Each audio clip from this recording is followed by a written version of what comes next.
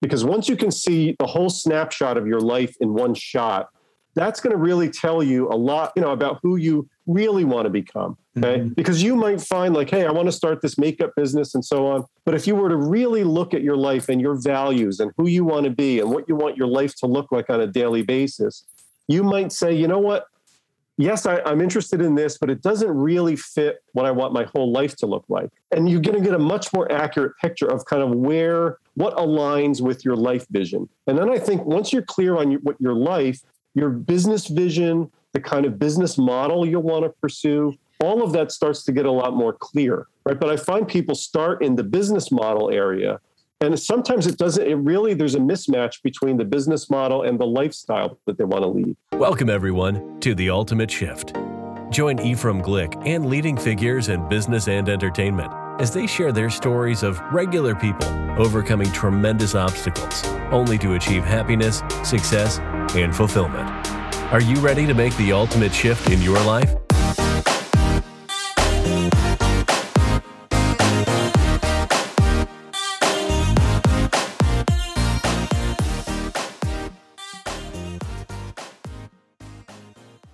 Welcome back to The Ultimate Shift. Today we have a guest by the name of Rocky Buckley, who is also an entrepreneur, and you help other entrepreneurs kind of get their message out and create courses and things like that. You're familiar with the online space as well as business. So welcome to the show, Rocky. And can you just tell us a little bit about you and how you got here? Sure. Well, speaking to you right now from Charlottesville, Virginia, where we relocated down here about 12 years ago. I'm a lifelong New Jersey guy. Relocated down to Virginia. My path that has led me to here, basically, that's relevant anyway. There's a lot more to it, obviously, before that. But I went into business about 22 years ago, and it was more of a consulting business where I was working with large corporations to create training programs, books, curriculum, mostly in the educational space. Worked with very big clients like Wiley, Pearson Education, Macmillan. And over the next 20-something years, I helped those companies to bring about 3,000 different projects and products to the market. Revenue probably over $100 million, somewhere north of that. And so I've had my hands in a lot of different things, a lot of different projects. I've worn a lot of different hats, everything from authoring to project management to design and running teams in India, things like that. So over that time, I worked with a lot of authors and experts and people that had high value information. A couple of years ago, I decided that I was going to reinvent myself. I really wanted to do something that I was a lot more passionate about and work with the kind of people that I felt like I really resonated most with. And I really wanted to enjoy my business a lot more than I was. So I kind of shifted what I did somewhat to working more with solo entrepreneurs than large corporations. And my real goal is to work with people who have high potential. They've got a lot of knowledge, a lot of talent and ability that's kind of untapped. They haven't really maximized their potential and built the business and the life that they really love. And I really kind of help them to do that. So that takes the form of helping them to articulate their strategy, their personal brand, how they package their information, their knowledge into products, programs, courses, memberships, masterminds, things like that. So that's essentially what I do. That's awesome. That's a very needed space, or a lot of space to be filled in that arena right now. When you were a kid, did you always grow up thinking you're going to be an entrepreneur? What did you think you were going to end up doing? I would say my first real love that I just became like absolutely passionate about was baseball. So as a kid and then as a teenager, I thought I was going to be a pro baseball player. I wanted to be a catcher for the Yankees. That was my real. So that was like my real driving passion as a teenager. As I went on, I got more interested in the creative aspects, which I've always been a creative person. So as I got older and I got more into college, my interest started to shift more into film. And then so filmmaking was a big thing. And then my life took a big detour into the area of ministry. And I got very involved in ministry leadership, and I built some ministry stuff. And my life really kind of went in that direction for a while. So I kind of zigzagged quite a bit in my 20s. And then in my 30s, I got a job with a big publishing company. And while I was working for them, I started to kind of see opportunities for like the kind of people that I was paying to do work. I would be paying people to do page layout on books or proofread or copy edit or build websites and things like that. And I started to realize, like, I'm paying these people a lot of money. They're making more than I'm making, and I could learn how to do that. And so that was sort of, the evolution of kind of how I went from an employee to starting my business. I just really kind of saw an opportunity. So no, I didn't look at being an entrepreneur. I didn't grow up around any entrepreneurs. My dad was a police officer. My mom was a nurse. We didn't have anybody in my family who was in business. So really, when I went into business, I had to learn everything from scratch. I really didn't have any kind of frame of reference for what I was getting into. So when I first started, it was really the whole idea of being my own boss, not having to work somewhere and work from home. Those were my two big, things that I was looking at. Making more money, of course, but the big thing was being my own boss and being able to work from home. And I never really realized just basic things about business, like you could build your business in a way that you could sell it. That never even occurred to me for a long time. And so I started off as a technician doing the work. Yeah, I got busy right away. And, it was 10 years later, really, before I started to even realize, like, I could build this business into something more than a glorified job. And so it basically took off from there. That's awesome. When it comes to, you're talking about your 20s and trying different things, and this is a two-part question, but probably it's going to end up like that, is I'm very interested in your take on, you wanted to play for the Yankees, and then you found other things that interested you. Let's just start with one question. Do you feel that people get hung up on the idea of passion and doing what you're passionate about versus making a living? Because sometimes those two don't align, right? Yeah. And what's your take on that? And what would you advise, say, a 20-year-old going into his career or not going into a career because they're trying to maybe do something they consider themselves passionate about? Well, I mean, it depends on kind of, I think, whether you want your business to be your vocation in life. Some people are able to just like, hey, I have an idea for a business. I don't have to be passionate about it. Maybe I want to open up a string of laundromats or something. Like, I don't need a lot of passion to be able to do something like that, right? I just need to know how to do it, make money, and then I fulfill my passions outside of my business, whatever that might be, right? So you can kind of separate the two.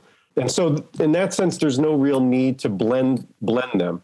In my own case, I can see this from the other side of having started a business that I didn't have a lot of passion about. And over a 20-year period, being successful in that business, but increasingly not liking what I was doing and how that wore on me after a long period of time. I think that it's really hard when your business, especially if it's successful and you're busy, you're in that business all the time, to day after day, not really love what you do, it starts to grind on you. And you also don't then have a lot of space in your life, especially if you've got a family. I've got a bunch of kids. We homeschool our kids, right? So there's a lot. There wasn't a lot of room in my life to develop other passions outside of business. So for me, my real thing after 20 years in business of not loving what I did was to really say, okay, how can I package all of this together in a way that I really love what I do, that I'm making the impact that I really want to make, I'm having the influence that I want to make. I'm able to build something that's bigger than myself, that can last beyond me. So there were a bunch of criteria that I really wanted for my business that when I sort of became strategic about it, I figured out a way to blend it all together, but it took a lot of soul searching to go into that and go really, after all these years, I started to lose sense of what I really was passionate about. So I had to dig deep and rediscover that stuff and kind of figure it out and go, okay, how can I take what I really feel like I'm passionate about and bring in those things that I actually have credentials and chops in my business? How do I bring that together in a certain way? And it took me a while to figure that out. But if you're young, like you mentioned in your question, if you're in your 20s and it's like, I don't think you have to have your entire life figured out at that point. It's going to change a lot. I think the big thing is get that first success on the board, and that gives you options to play with. It's like, okay, be successful in that first thing, work really hard at it. That's the hard stuff. When you can get that success, it then creates other opportunities for you to create space, time, exploration, and so on in your life. So I don't think you have to figure it all out in your 20s. Well, when you work with in your industry is what you would call a personal brand a lot. You're oftentimes people are very passionate about that. Do you feel that, or have you seen it rather, with working with people that these things change? Like meaning even, let's say you're really passionate about something at 20, maybe by the time you're 30, maybe you've gotten married, maybe you have a child. Do you see those passions often shifting? And if not, do you feel that people should be open to those things shifting and not maybe stay stuck on this one thing because we live in an ever-changing world? Yeah, I think they definitely do shift. And I think that's actually one of the really strong aspects of going into a business where you're the personal brand, where you're the face of the business. This is something Gary Vaynerchuk talks a lot about, is that, when you're the name, that's going to be timeless. You're going to last for however long it is, 50 years. If you start in your 20s, you might be in business for 50 years. You're going to shift a lot, but the one thing that's going to be constant is your name, right? So as you shift and as your interests shift and as they expand, you can take your audience with you. So how you do that, I think you have to be strategic about it. I don't think you just go one day, I'm really passionate about fitness. And then the next day, now I'm into Bitcoin. I think those hard pivots like that are going to be very jarring for your audience. And I do see people doing that where it's like, okay, what is this person about? Every year they're in a completely new thing, and it doesn't really work out well. So I think it's really important to stick with something until you get traction in it. And then you can start to be smart about how you gradually expand the portfolio of what you're involved in. And I think that's what a lot of big brands like Gary Vee, I think that's somebody who has now shifted a lot into NFTs, crypto, but he's done it elegantly in a way that made sense to his audience, right? It wasn't a hard pivot. Yeah. Well, I think maybe he earned his audience's trust first. Yep, absolutely. He wasn't jumping all over the board the first 20 years or the first 10 years, but he's still, like you said, being very strategic about it and also explaining as to his why, which he's just being open-minded. And maybe that's where a lot of people get hung up is that, do you feel like they just get tired of it too quick or it's not getting the results fast enough and therefore they jump to the next thing, but their brand loyalty isn't going to follow that? Yeah, I think that's one of the biggest things I help people with is really kind of getting clear, who you are, what you want out of life, right? And designing your business around that vision. And I find that most people don't really do that deep visioning work, getting really clear on their identity, who they want to become, not only today, but 5 years from now, 10, 20 years from now, and how your business kind of will go on that trajectory to take you there. And I think that if people do the deep work and they really have a very clear North Star for where they want to go, then you can strategically make those decisions about your business in a much more informed way. If you don't have that big picture clear on where you want to go, then you're going to be blown around by the wind. You're going to copycat other people, and you may quit too soon, but then the other thing is sometimes you don't quit soon enough. I think there's, people who are just not building enough of an audience and they're just not getting any traction on it, but they keep persisting and it doesn't work. And you hang on too long. I would say if you haven't really built a substantial audience yet, then you can cut bait much quicker, right? If you've got, a couple hundred followers or something, that's not worth sticking something out for years trying to perfect. If you've built something fairly substantial, you've got some traction, it's not quite where you want to be, but there's some potential there, then I would be a little more reluctant to just shift course. But again, if you're not really making a lot of money yet and you've got a small audience, you can afford to then, bounce around until you kind of hit something that starts to work. You spoke a little bit about, designing or finding out, what you really want. What does the start of that look like? If there's someone that says, well, I really want to build a personal brand, or I believe in a lot of you see a lot of girls get into the makeup world. I really believe in this industry and I love what I do. What would your advice be to someone starting that as to how do you define or how do you kind of map out, if you will, what the next 5-10 years should look like? Yeah, I think it really does start out with the life vision before the business vision. So the way that I look at it is I really try to work with somebody and get them clear on their life. And that's a very detailed process.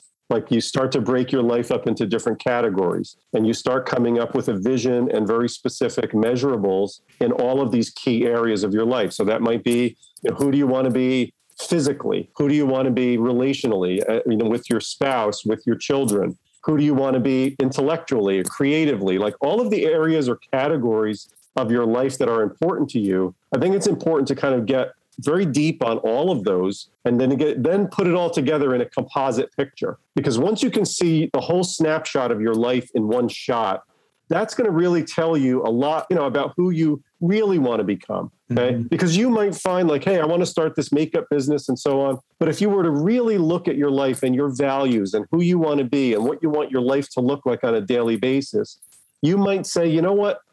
Yes, I'm interested in this, but it doesn't really fit what I want my whole life to look like. And you're going to get a much more accurate picture of kind of what aligns with your life vision. And then I think once you're clear on what your life, your business vision, the kind of business model you'll want to pursue, all of that starts to get a lot more clear, right? But I find people start in the business model area, and sometimes there's a mismatch between the business model and the lifestyle that they want to lead. So an example of that might be somebody who, they want to be a speaker. So the whole vision is I want to be on stage all over the world and be speaking to audiences.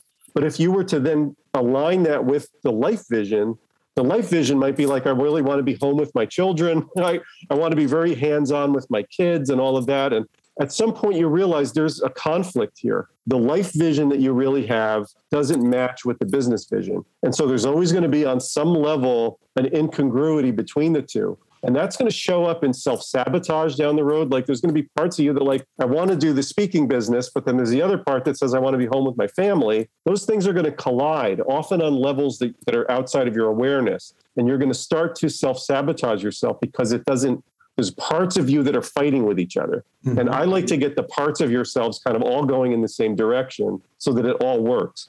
So when you start with the life vision, that gives you the opportunity to get clear on your business vision. And it's inside the business vision that you can then get clear on who do I need to be to execute this business? Do I need to be a personal brand? Do I need to be the public face? Because you may not, right? Some people, this isn't for them to be out on camera and talking to people. They'd much rather build a quiet business that they can be behind the scenes and maybe sell products or things, and they're never seen publicly. And that might fit your lifestyle better, right? It took me a long time to decide whether I wanted to be a public figure at all, and I really had to go through that process and go, how is this going to serve who I ultimately want to become? Does it make sense for me to be a public face? Because I wasn't for 20 years before that. Nobody knew who I was, but now I'm becoming more public. So I hope that answer. I know I rambled a little bit, but I hope that makes sense. I like how you're breaking it down and explaining it. Let's say someone gets their vision, their life plan, if you will, dialed down. They're working with you. They get that dialed down. They kind of know the industry, the business they want to get into. But now you have the financial gap, right? Like, let's say, how do we make the business fit the lifestyle? What's your advice to that as far as you and I both know, if you have ever started a company, there's oftentimes a financial lapse in that first, when you're trying to start out, you're going all in. What do you advise your clients to do in that? Or is it more so as this thing starts off as a side hustle, if you will, until it gains that momentum, that steam to be able to fund itself? Yeah, I think it depends on the type of business, right? Some businesses you can't just, you need capital for. So it really depends on the type of business that you're starting. Does it require employees? Does it require product? Are you inventing something, right? So it can really vary widely, but I do think that if you're somebody like I was, if you were starting out more as a solo entrepreneur, you've got a partner or a small team, and you're like in a consulting sort of space, and you've got to kind of take on whatever work comes in, you've got to do, whether it's not ideal. I think you still do those things, but I think what the vision is the thing that allows you to keep moving in the right direction. So yes, you can be making money. Yes, you can be doing things that you don't necessarily love, as long as you're mindfully moving toward those in some way, right? You're offering some new things. You're figuring out ways to generate leads in those areas, right? So I think you can continue to grow and develop it, even if, you've got to eat some projects that like you really didn't love. You didn't love the client. I think we all had to do that in those early years. Right. Just take what you can to pay the bill. I think you can. I think so. And I think sometimes, good fortune happens in those situations. You take on a project that you didn't have a lot of, interest in necessarily, but it was going to pay the bills. And all of a sudden it opened up a new world to you that you weren't aware of, right? You're working in a new vertical that you were never in before. And it's like, wow, I never realized that, the security business was so interesting, right? Or that, and maybe you find a niche there. Sometimes, serendipity happens, but you're never going to get there unless you allow yourself the opportunity to try different things. I had to take on a lot of projects where I didn't have a core skill set and I had to go hire somebody to do it. But now it allowed me to offer new things to my clients because now I've got a freelancer that I'm working with who's really good in this area. And now I can get projects that I would never even offer before, right? So, or you build a team that way, whatever. So I think give yourself opportunity to experience different things and experiment in those early years. I like that. What do you find is the number one thing that throws people off or distracts them from the vision that they've, after they've written out that vision? What's the biggest distraction that you've seen that would throw people off? I mean, life gets really busy, and especially if you're good at what you do and your business starts to take off and gets really busy, it can become all consuming. So I like to make sure that I put time in the calendar to get away and be able to think. I think very few entrepreneurs ever give themselves the headspace to be able to think on any regular basis. So what I would recommend is, if you find yourself in that place, take your calendar out and try to carve out, a 3-day weekend where you go away to the beach or something like that. Or every week or every couple of weeks, you're going to go to Starbucks with a notebook for a couple of hours and just think about your business, be able to get some perspective on it and work on it, get outside of it. It's that whole Michael Gerber E-Myth thing, right? Not working in the business, but working on the business. I think you've got to be proactive about scheduling time in your calendar to do that because, you can blink and 6 months have gone by and now you haven't even looked at that vision again. And it's like, you've got to refamiliarize yourself with your own vision, because that's what can happen. And, my business was very seasonal in certain aspects. And I would basically be busy from like April all the way through September. And I had no air, no time to breathe. And I would often have to I just came through the summer and I had to reconnect with all that stuff I was thinking about in February and March. Yeah. That can happen. That's realistic for it to happen. But I think you've got to be proactive in carving out that space for yourself. I was writing that down because that's 100% something that I need to do in my career. I was going to ask you, what you recommend as far as keeping that vision in front of you. For me, it's journaling. I journal a lot, almost daily, about that vision. But is that the answer? Maybe is finding that time. Like you said, maybe it's going to Starbucks with a notepad. Is that how you keep that vision alive? Yeah, I think one of the things that, I recommend, I've struggled with this myself, so I have not mastered this by any means, but the daily habits, the daily rituals. I think everything ultimately breaks down to habits.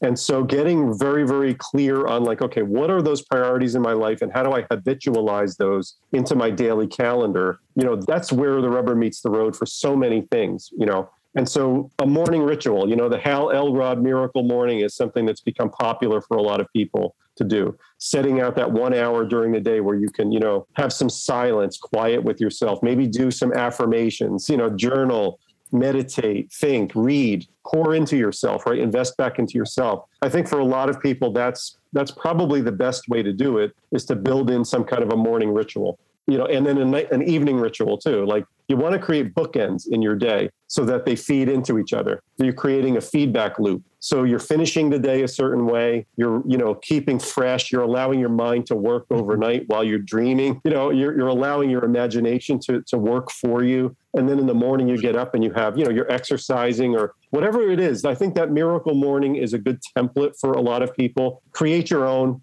but that's a good place to start. If nobody's done a morning ritual, I would say start with that book and then, figure it out from there, what works for you. But I would say that's a way for you to pretty much guarantee that you're not going to lose sight of your goals and you're not going to become unanchored, to your vision and where you want to go. Build morning ritual. And another great book, by the way, is Atomic Habits by James Cleveland. Yeah. Atomic Habits is a phenomenal book. I recommend it to everybody. Well worth everybody's reading for sure. Yeah, it's a great book. Well, and I feel like if you don't do those things, and trust me, like you said, I'm not a master at them. I have my morning routines. It's the night thing that I feel like with how you worded that I probably should really pay attention to, because oftentimes as entrepreneurs, we'll go to bed with the chaos still in our head. Oh, yeah. And then you're waking up with the chaos. And now you've got to take even more time. Whereas if we implemented something along the lines of what you're talking about, you're clearing your mind,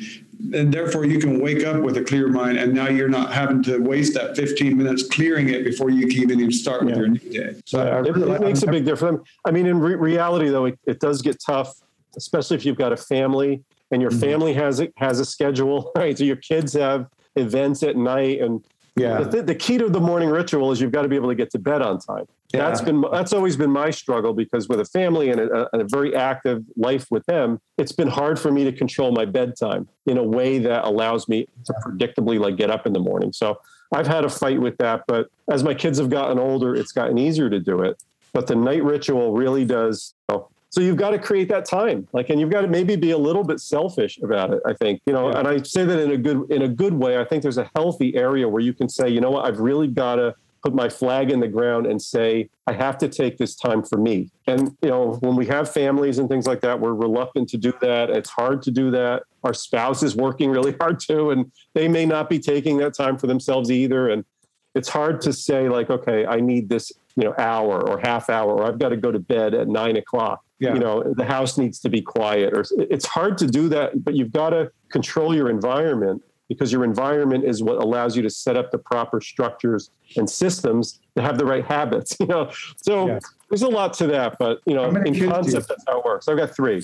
Wow. 3 kids. And then I don't have any children, so I can't imagine. Yeah. And I find it hard making time. So yeah, it is. Respect to you. Oh, thank you. But it is tough. And, we homeschool. So that adds a whole other layer. Our kids are here. We're doing school in the house. So that was one of the nice things with lifestyle, is I've gotten to see everything my kids. I've not missed anything. I've been around for my kids' whole upbringing. But at the same time, there's not a lot of separation unless you can create that. When you started on, say, your vision for what you wanted your lifestyle to be, how long did you find that it took for you to kind of started reaping those rewards and seeing this fruition come to life, if you will?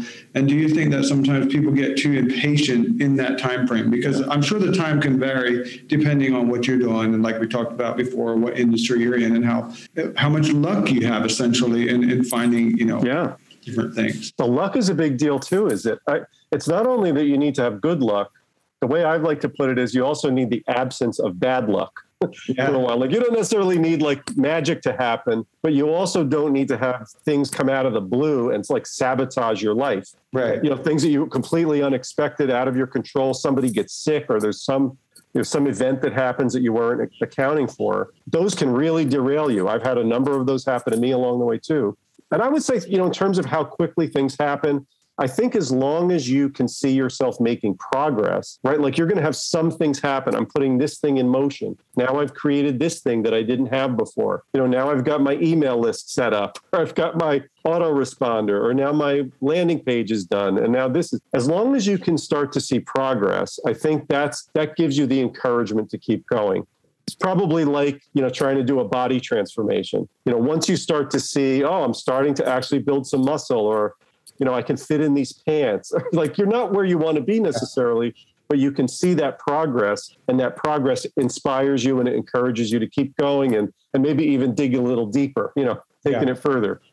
Do you think, this is kind of out in left field, but I think about this a lot. And do you think that when you're talking about visualizing your ideal life, if you will, and I'm big on designing your life intentionally, is something I'm kind of known for, and I speak a lot about, which is, it's something I've done personally, and it's something that's changed my life. Whether it's spirituality or you believe in God or whatever it may be, do you think that a lot of times people tend to forget how much intentional power you have within you to control those aspects of your life, whether it's your family, and that sometimes they tend to just say, well, this is just what God gave me, or God let this happen, instead of taking maybe that personal responsibility of taking the time to design it and then by the practices and by the things.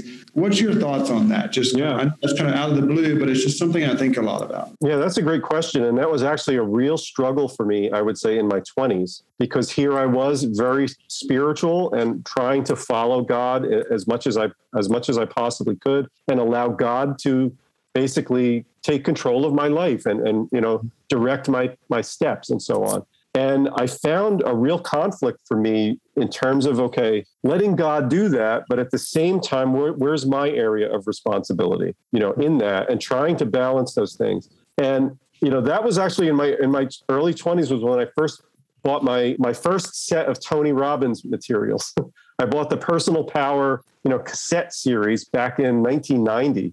That was tough for me to even pull the trigger on that because it was almost like stepping into a different philosophy of life that, okay, you can take control of your life and you can design your life. And it almost seemed to me the conflict was, should I be the one taking control of my life? Am I now cutting off the possibility for God to run my life? Mm-hmm. Like, am I taking back control in some way? And therefore, now I'm less spiritual for doing that. So that was a real conflict for me that I had to work through.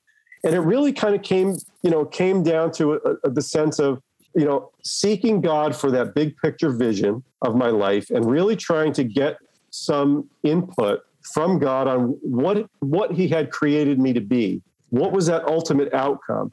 And did it align with kind of who I felt that I wanted to be as well? Because I think you often find what God wants for you by looking inward and saying, where are those desires? Why was I given this desire to do this and that and that? Or why was I given these talents, to play music or to communicate or whatever it would be? Why was I given this if now I'm supposed to do something that has nothing to do with any of that, right? So for me, it became like a deep dive into like, okay, who am I? What do I want? Does that come from God, right? Was that put in me by God? Yeah. What does my vision look like? And so it's sort of like on the vision level and the desire level, to me, that's where I think you really seek God. Yeah. But then when it comes down to the execution, I think that's where it's like, okay, what can I do in my area of responsibility to control my daily actions? And how do I design a path on a practical level for me to execute that? Yeah. So it's sort of like, I still am all about, seeking input, seeking from God and getting leading and direction, but not, yielding the responsibility to God. Like, God has to make my business happen. He has to bring in new clients. Like, on some level he does, right? But I think that and how you parse that out, I don't know that you ever really figure that out in a knowable way. Have I stepped over to a line? Am I taking too much control? Am I not taking enough? I think, as long as your conscience is clear that you're seeking it the right way and you're approaching it the right way, I think that's that healthy sweet spot that feels right. But I don't know that you ever really come up with a great final answer on that.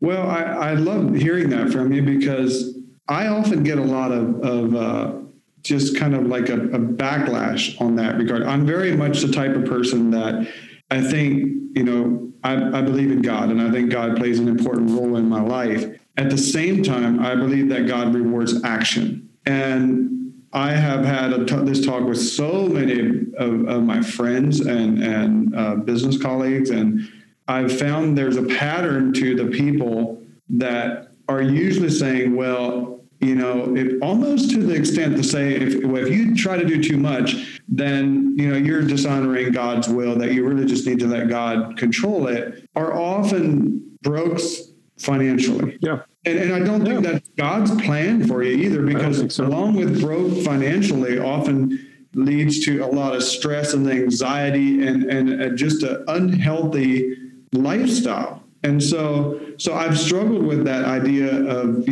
but anyway, I think what I'm trying to say at the end of the day, I think that God rewards action, and that too many people use it almost as an excuse to not do more, if you will. Yeah. Or to maybe not, like what you're saying, plan out that vision and realize that you have what it takes within you to make that happen, along with God's favor. Yes. But it's not that you're having to completely rely on something outside of your own capacity of doing. Yeah, I think that makes a lot of sense. In fact, this is one of the favorite things I used to teach on in my ministry days, was that the word faith in the Greek is a verb. It's not a noun. And their action is built into the word faith. So like, you can't be in faith unless there's action attached to it.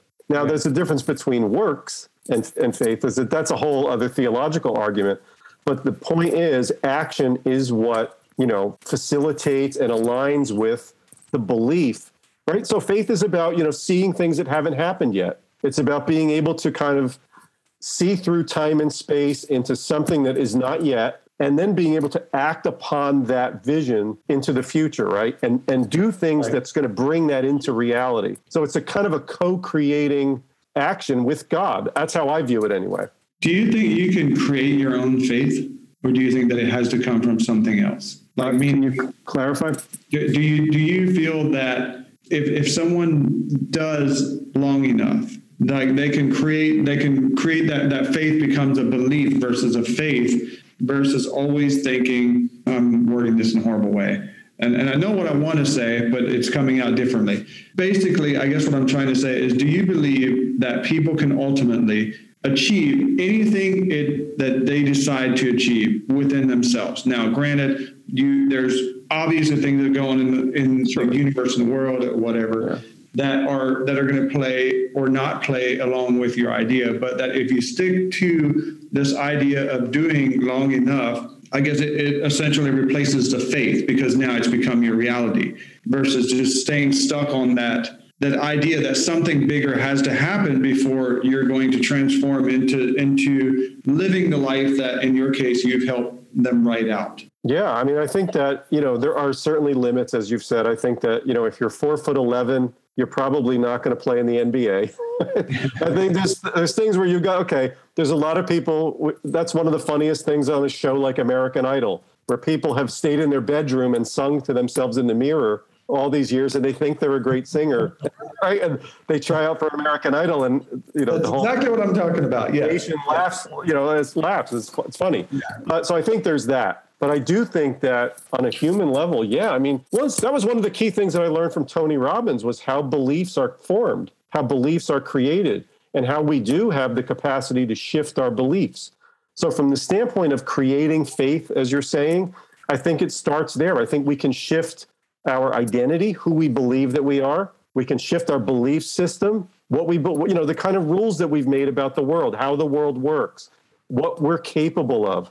A lot of that stuff was created by other people. Like, there was things we heard from other people, parents, authority figures, and we've just walked through life, and this belief system was sort of constructed around us, and as well as a belief system about ourselves, right? Our identity, who I believe I am. A lot of that stuff is just shaped totally outside of our awareness by other forces. And once we can become conscious of that, what is it that why do I have that rule? Why do I have that limitation on myself? Why do I think the world works that way? How did I connect that because this happened, it means that, right? Yeah. So I think once you learn how beliefs and identity and all of this stuff is constructed, you can then deconstruct it, and you can become proactive about creating the person that you want to become and the lifestyle that you want to create, and everything from that point. So yes, I totally believe that it's about becoming conscious of it, though. Like, every single day we're operating in unconscious programs. We just operate most of our day like not even thinking about what we're doing. The way we turn on the shower, the way we just go through this day running pattern after pattern after pattern unconsciously, and we don't realize it. Once you can become aware and go, oh, that's what I'm doing, now you have the power to make shifts and changes in that. But it's that awareness that you have to have first. You got to become conscious about those things that you're unconscious about. Yeah.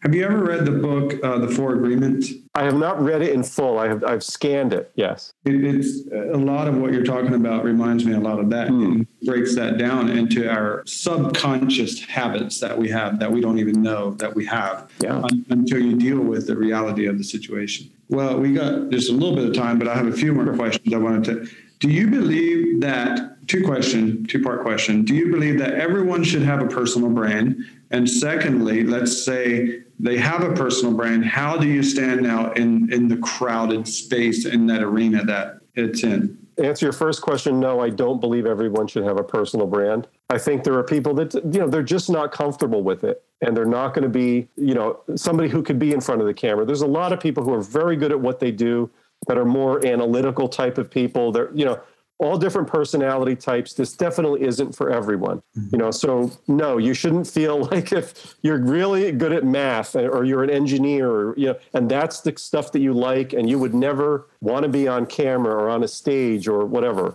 I don't think that you need to have a personal brand.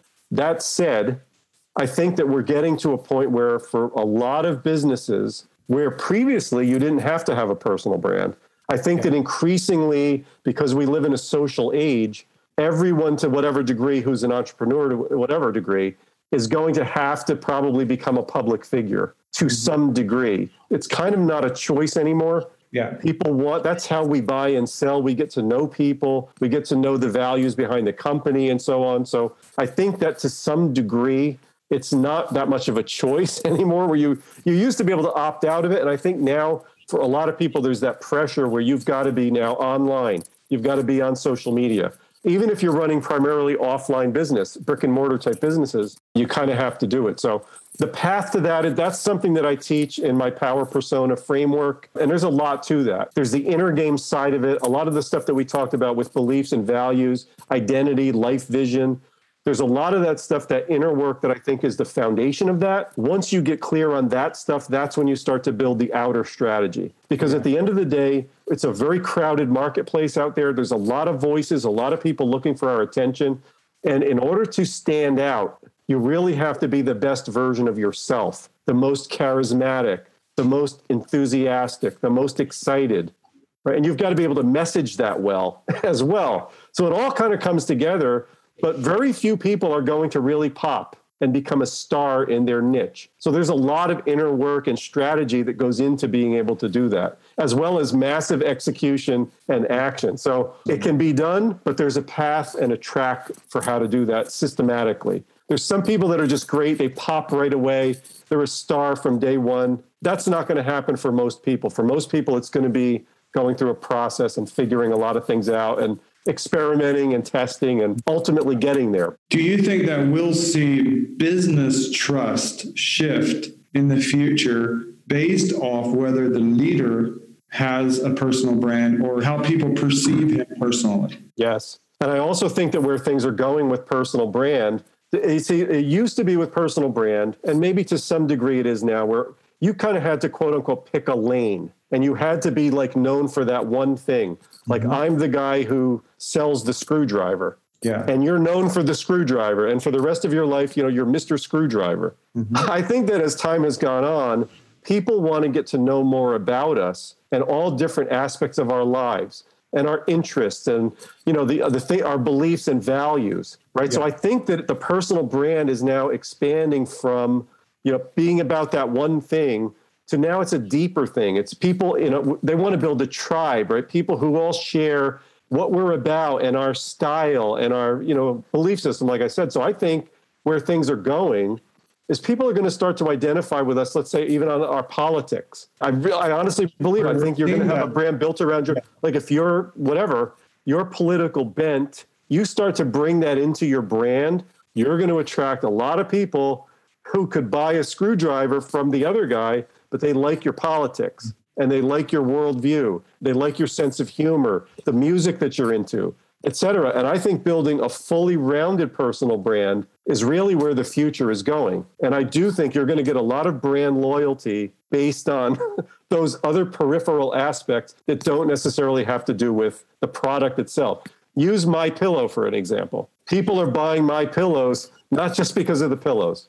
Let's just say, right? Is that a dangerous road to go down? Like, because and it either means that, and I think that's just what we'll have to find out, but I'm curious as to what your thoughts are to that, as far as should you brand, I'll never forget, my mother taught me, don't ever talk about religion or politics, as many people's mothers have or fathers have taught them. But now I'm curious, do you think that people can still build a brand? And the reason I'm asking this is there's some very well-known podcasters or influencers in the world that that I've personally really questioned everything you're talking about. Like, what do they, you start to wonder, like, hey, I love this message, but what does this guy really believe? Is he just saying this, or does he really believe this? And do you think ultimately that's what it's going to come down to, is people will only follow those that they know believe what they do and practice that? Yeah, I think it has to be authentic to you. Like, let's say, you're a person that doesn't really have strong opinions in those areas, controversial areas. Mm-hmm. Why don't fake it now that you're gonna take on some political cause or something? I think it's got to be authentic to you. And I would say this is something for me that I have not yet really bit the bullet and become much more opinionated. I'm still trying to play that, broader category sort of a thing. I haven't really figured out yet, can I go there, or do I need to go there yet? Mm-hmm. So I think there's people in my space, like, let's say, like Brendan Burchard, or people like you, they never talk about anything controversial. Michael Hyatt, or people like that. But then there's others who do, and I think it maybe has something to do with the size of the space that you're in. Are you in a large market where taking those stances would really differentiate you? And there's enough of a market that would go with you. If you're in this little tiny market, do you need to take a stand on politics or something? Yeah. Maybe it doesn't make sense. So I think it depends. Like, if you're a massage therapist, does somebody really want a super opinionated, it kind of has to fit. I think it kind of has to make sense, and it has to be authentic to you. If you are a person that has really strong beliefs and you're finding yourself, I've got to bite my tongue all the time, I can't say anything that I really believe. It's time to consider, maybe that's a false belief. Maybe you should be. Maybe it's time to start stepping up and becoming more vocal on things, or finding outlets for you to do that. That might be, maybe you create second or third brands that are outside of your main one, but you're kind of now dipping your toe in that area. You got to see it in your own individual case. But I do think overall, as a trend, I do think that people are going to want to know more about you, and where do you really stand on things, and why they want to know. I don't know, but they do. Yeah.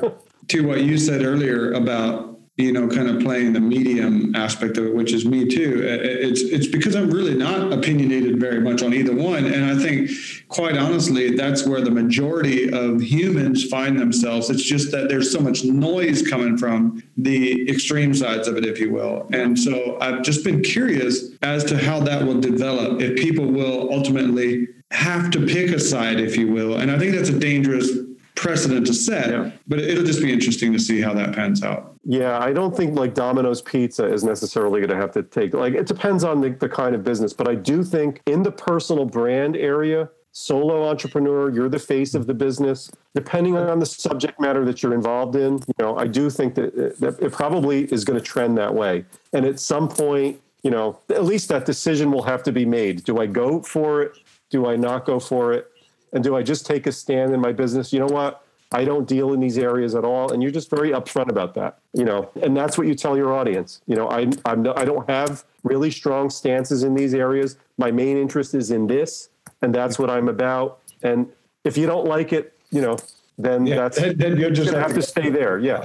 Well, we're up on time, but I do appreciate the time you put in. I have one more question, which may tie into what we've just been talking about. But if you were given that world stage and the world is watching, and you want them to kind of know what Rocky Buckley, how do they remember Rocky Buckley by? What do you think the world needs to hear right now? Yeah, to circle back to kind of what I had been mentioning earlier about kind of doing a deep dive into what was I passionate about and all of that stuff. That deep dive revealed to me that the thing that makes me sort of like super passionate and kind of angry and driven is this whole idea of people's potential and people who waste their potential, whether it's consciously or just they're stuck in life. They just haven't found their thing, but there's so much potential in the world that's unrealized. If you look all around us, there's so much talent that has never been actualized. People who were given gifts and abilities that they got stuck in life, and those things are still trapped inside of them. And to me, like, my thing is, how can I help people unlock their potential and really become the full version of that person they were created to be? I want that for myself, but that is also the thing that I see in other people. And I was a really high potential kid. I kind of went in directions that kind of allowed me to not really fulfill my potential. And I really had to unlock a lot of that and figure a lot of that stuff out. So that's the thing that I would say I want to be most about, helping people unlock their potential. I like that. How can people find you? And we'll put all your links in the show notes as well, but where do you hang out the most? Like whether it's social media, or if someone wants to work with you, is the best way for them just to go to your website and go from there? Yeah, the best place to find me, you can talk with me, connect with me all day, is inside of my free Facebook group called the Power Persona Project. So go to powerpersonaproject.com. It'll take you right to the Facebook group. You can jump in for free. And I'm in there, engaging all day long and connecting with my audience and the people in my group. We've got a great community. Inside of there, I interviewed people like Kevin Harrington from Shark Tank, Bob Berg, Stu McLaren, a lot of other, superstars, as well as great, engagement, conversation, and so on. So powerpersonaproject.com is the place to connect with me first. All right. Well, we'll put it up in the show notes, and then and thanks again for all. Thank you so much. What a great conversation! Yeah, I really enjoyed it. Different, very different. It wasn't really what I was expecting. Yeah, it's really cool. Yeah, I appreciate that. Thank you so much.